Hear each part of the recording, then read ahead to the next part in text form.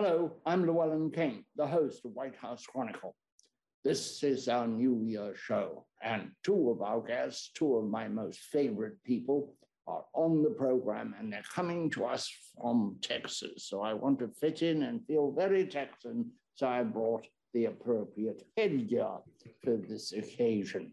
And you're all welcome. Is that what you say down in Texas?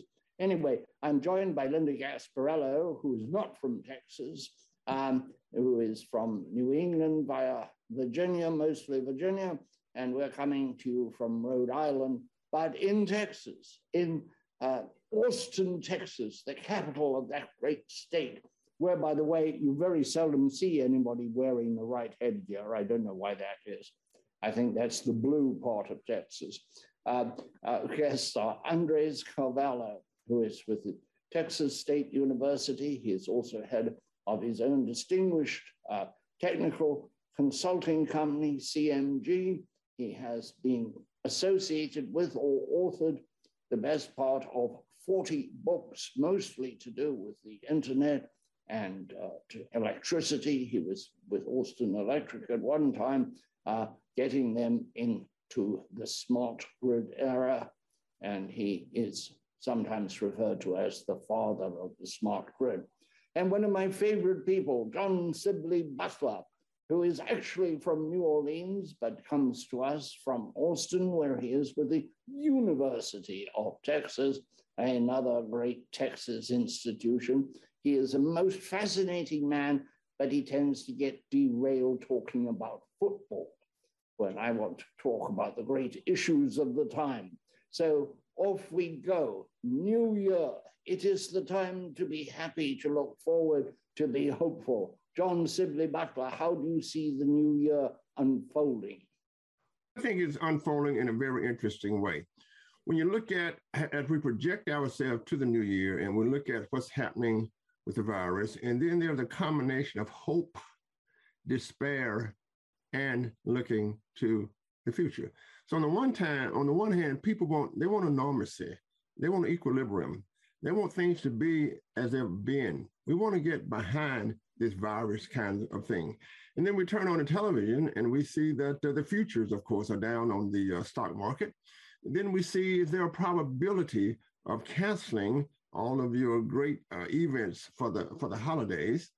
But looking forward to the new year, there's always this idea of prosperity. And one thing about America is that we always look for the new year in a prosperous way.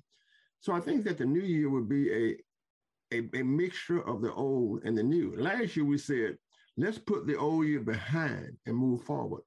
We tried to put it behind, but it kept bobbling up again.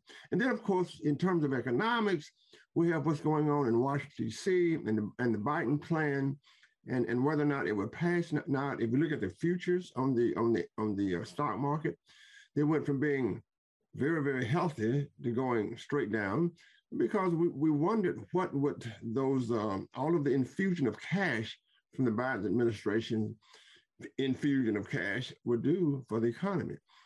What would the infrastructure do? So going for the new year is a mixture. There's equilibrium, a hope of equilibrium, of things somehow becoming sane again. But it looks like we're going to pull in the last 2 years with us. I might say that both Johnny and Andres are successful businessmen in their own rights, as well as being academics. They've really got it all together, as it were. Andres, how do you see the new year? Llewellyn, thank you for having me. And it's great to see Linda and Johnny. I am telling you that 2022 will be an iconic year. It will be remembered for a long time as a shifting year of many things that are in confluence: electric vehicles, cryptocurrencies, the digitalization acceleration because of COVID and its latest incarnation, Omicron. And humans will adapt and continue to succeed and thrive. The biggest challenge this society has is, what do we do about those that are displaced, from the homeless to low-income folks, to the digital divide that is getting created in many ways. And I think that that's going to be ultimately our biggest challenge as we move forward. But I see signs of really troubling things. You know, Europe is trying to pass a mandate in the European Union about vaccinations, and you know, so this whole debate about, you know, our rights and so on and so on. I mean, it's just really incredibly testy times, and I think 2022 will, you know, somehow everything will come together, and I think we will emerge, you know, as great humanity as it should be. But there's incredible forces right now. Everything seems to be brewing, probably in many ways not in the right direction. Hence why the economy looks, you know, very at odds of what's happening right now. But I'm very optimistic that that we will figure this out in Q1, and the acceleration of the utilization will propel us through it, and we will, you know, pass all these things. And Linda, how do you see the new year? I would say your new year is going to be fabulous because you got me. Of course, Llewellyn, of course. It will be fabulous because I have you. And I have my two friends from Texas. And you can see where the heart of Texas really comes through and the optimism really comes through. But I do share some of their worries about next year. Next year, I think, is going to be, for a good part, a continuation of the untangling of the problems that we have this year. Inflationary pressures, I think, are still going to continue into next year. I think we're still going to have this labor shortage, which is a really interesting one, partly caused by early retirements, partly caused by people who have left their jobs and gone on to other jobs, and they don't want to go back to their old ones. Now, Europe had a solution for that, which we didn't. And it's something that's typically European. European companies kept people on the payrolls. The government paid for people to stay on the payroll. So they never really left their jobs. They went right back to their jobs, and it's giving them a head start in recovering, whereas we didn't do that. We did something that was typically American. People went home. Women who found out that they didn't have to pay for childcare anymore said, okay, I can work remotely and I can start my own business.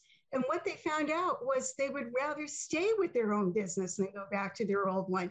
So that's a unique, interesting thing that happened, during last year. And I think will continue through this year. And there's another thing that's going to happen, which is going to maybe deal a big body blow onto all of us, which is the 2022 elections. Midterm elections are acrimonious.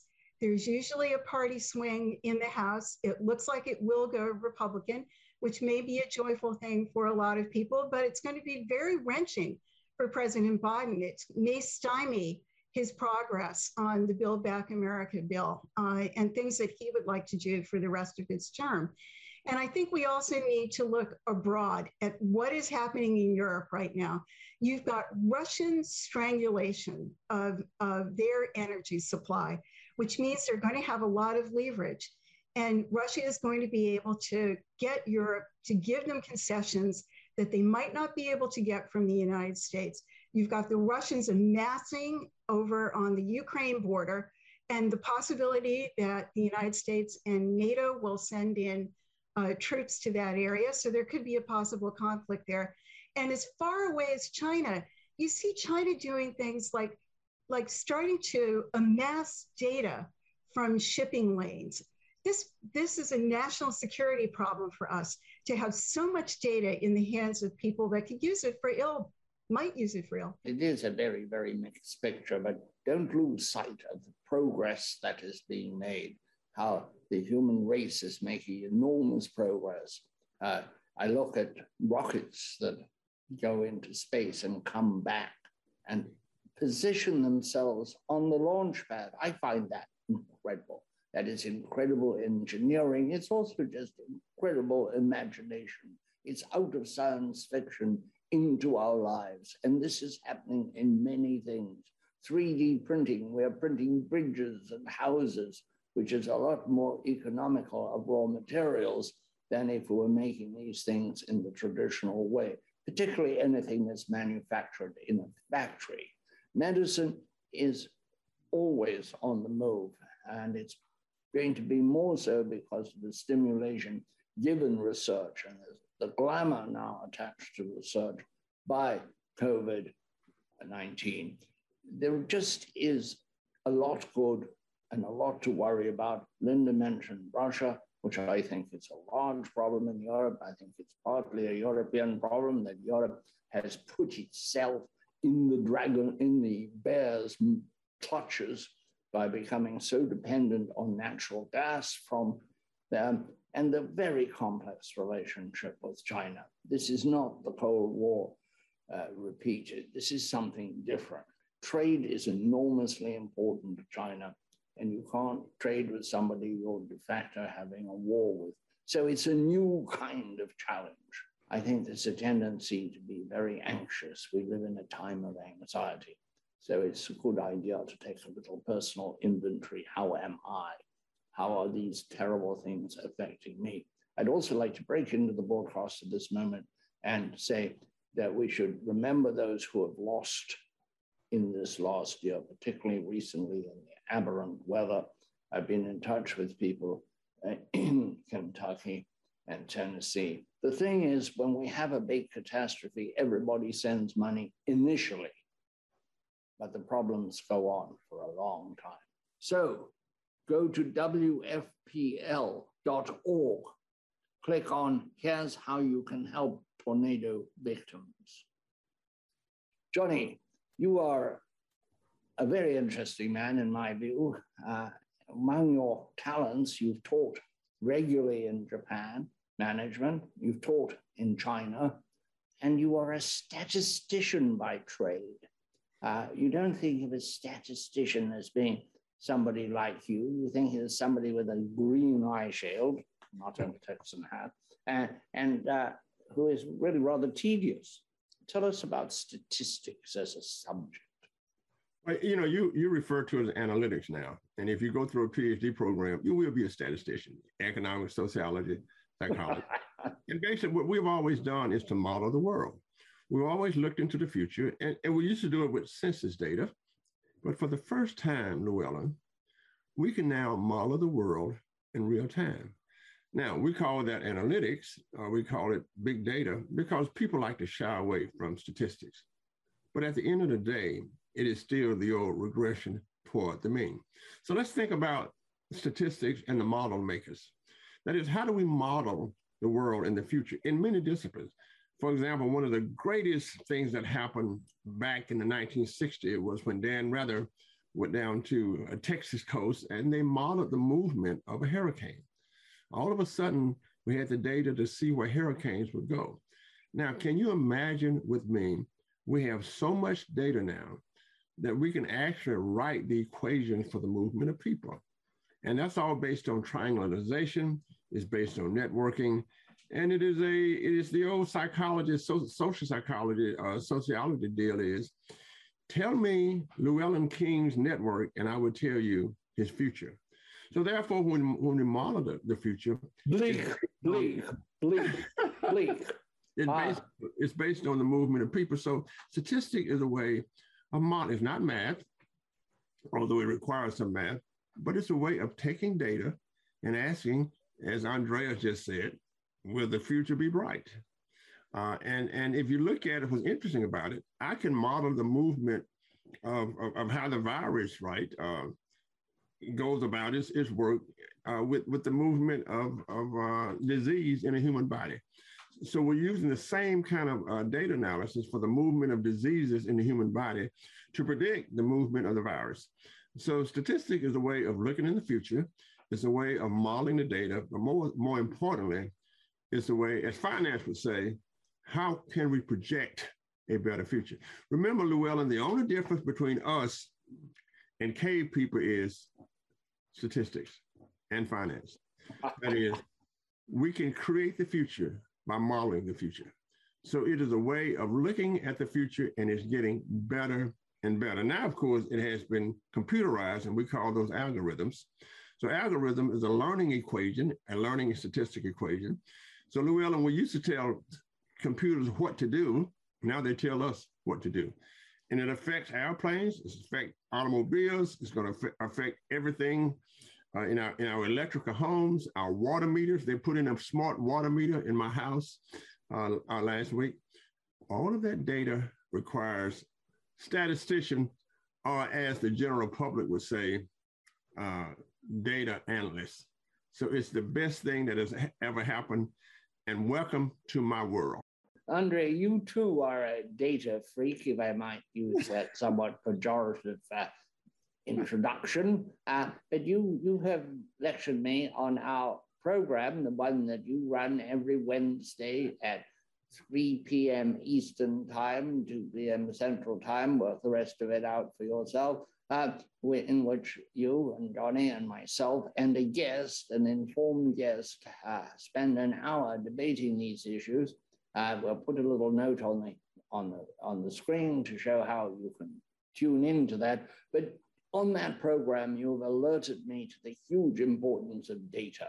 And you have taken it so far as to say that even a homeless person is generating data. Absolutely, Llewellyn. And thank you for bringing that up, because I think that that element of the future is unfolding as we speak. It is within our grasp. Maybe we're 5 years away or 10 years away when every human being will be compensated for the data that they create. We all, as we move through life, generate footprints of all kinds. Obviously, our bodies are functioning, our human bodies generating all kinds of data about our performance and about our illnesses and about our feelings and so on and so on. And then we go through life and we have these footprints of all the things that we do, and we leave these data trails, right, that today are not being recorded. But if they were being recorded, as we go from an analog to a digital world, my math basically says that every human being generates on average 10 terabytes of data annually. And if we take the current price of data in the telecom world, it is roughly $25 for every 2 gigabytes of data. So that means that a human being that generates 10 terabytes of data on average on a yearly basis about their work, their habits, where they shop, where they eat, where they travel, their body data, all of the above. If that data gets recorded, and if they could put that data in a safe cloud storage location, and they were to determine who could have access to that data individually, on a segment in particular or an aggregate in particular, that they could make at $25 per every 2 gigabytes, on average, $125,000 per year. And that would be the end of poverty and the end of homelessness as we know it, because all that data is highly valuable for all kinds of research and development reasons and for all kinds of commerce reasons. Today, we just give that data out to the Facebooks and the Googles of the world for nothing, as we are in the very early stages of digitalization of the planet. But as we get more sophisticated, that will end, and people will control their own data and determine who can have access to it for a fee. And that is my vision of what is going to happen. There will be multiple ways of how we can get there. And again, that's just an average. Clearly, you, Llewellyn, and Linda, and Johnny are not average, and you may generate enough data to make 300 or 500,000 a year. So how does that sound to you? I love the idea. I'm not convinced, but I love the idea. Linda. Johnny and Andres, first of all, Johnny, your comment about our being separated from the caveman by statistics, sounds something like Orson Welles would have said in The Third Man. It's just, and the cuckoo clock. But I'd like to ask both of you what your data crystal balls say about world population and the sustainability of world population, given that through COVID and disease, we've been able to come up with new treatments. People are living longer in spite of the fact that we've had this terrible pandemic and may have future pandemics. And they also have higher expectations now. Societies are advancing.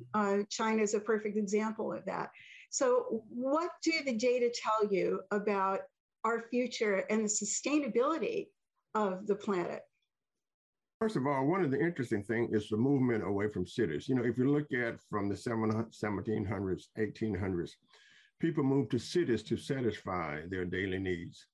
One of the interesting data points now is the movement away from cities, brought on partly by the pandemic.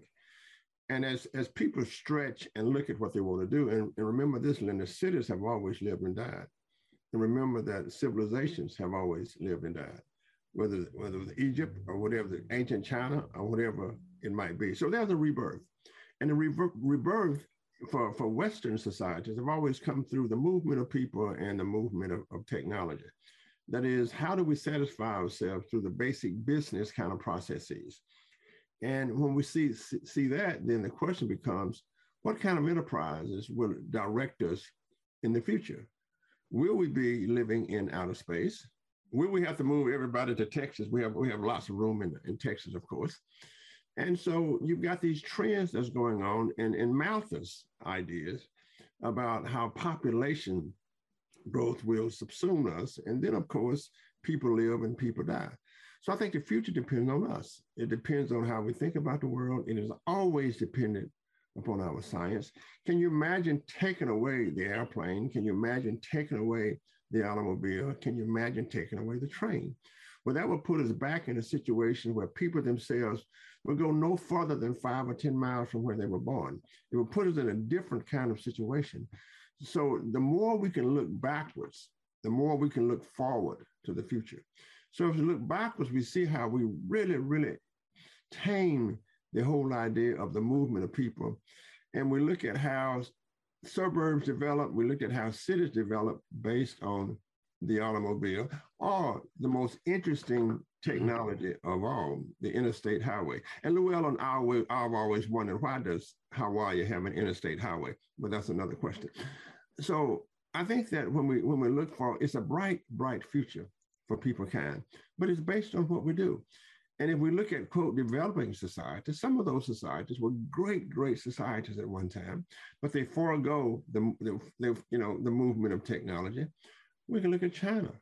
I mean, I was a professor there in China, at the university in China, and you look at how just 40 years ago, how it has changed, how they went from agriculture to one of the most interesting, dynamic technopolis, if you will, societies.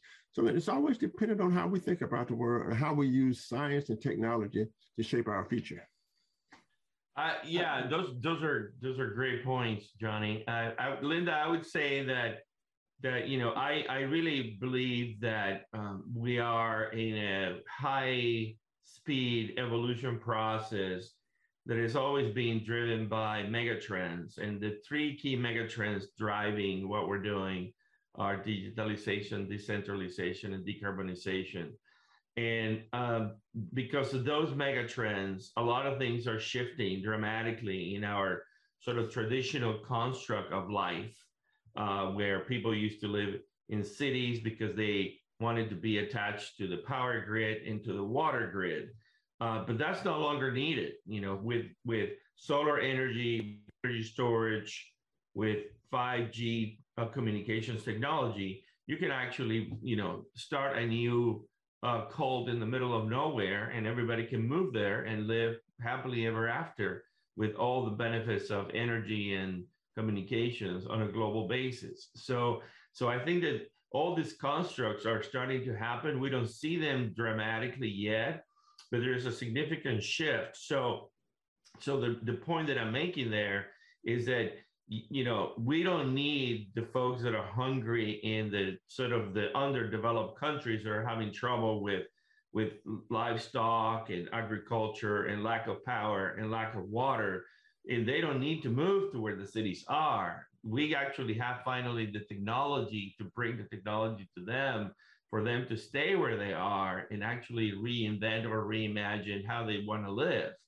And so, the other thing that I think is happening is, because of the great resignation that we're experiencing right now, where people are saying, I no longer want to work for a minimum wage, I want to have my own company. That great resignation is also shifting how capitalism and is managing that workforce entry level, right? And we have, while we only have 7 billion people on the planet, a lot of people that are in those disadvantaged countries are having the challenge that I'm discussing. But in the developed world, a lot of people are saying no longer to the current status quo of how the sort of corporate ladder works. And they want to reimagine and recreate a new corporate ladder that, by the way, is being financed by things like cryptocurrency. And so there is a phenomenal shift going on. And I think that we are actually going to run out of people that can work. We don't have enough qualified people that can work. We don't have people educated in the right skills that can work. So can we absorb another 3 billion people? Can we feed them? Can we give them water? Can we give them shelter? Can they have a successful life? The answer is absolutely. If you take the entire population of the planet, the current 7 billion, and you put them shoulder to shoulder, all of us together, we would fit in LA County. All of us, 7 billion people in LA County. I hope I'm not there. Sounds like New York. That's our show for today. And you all have a great new year, right? Texas style. Thank you. I like the burnt orange and I like the hat. Bravo. Bravo. Go Texas. Go Texas. Cheers. White House Chronicle is available as a podcast on Apple, Spotify, Stitcher, wherever you listen. We are there.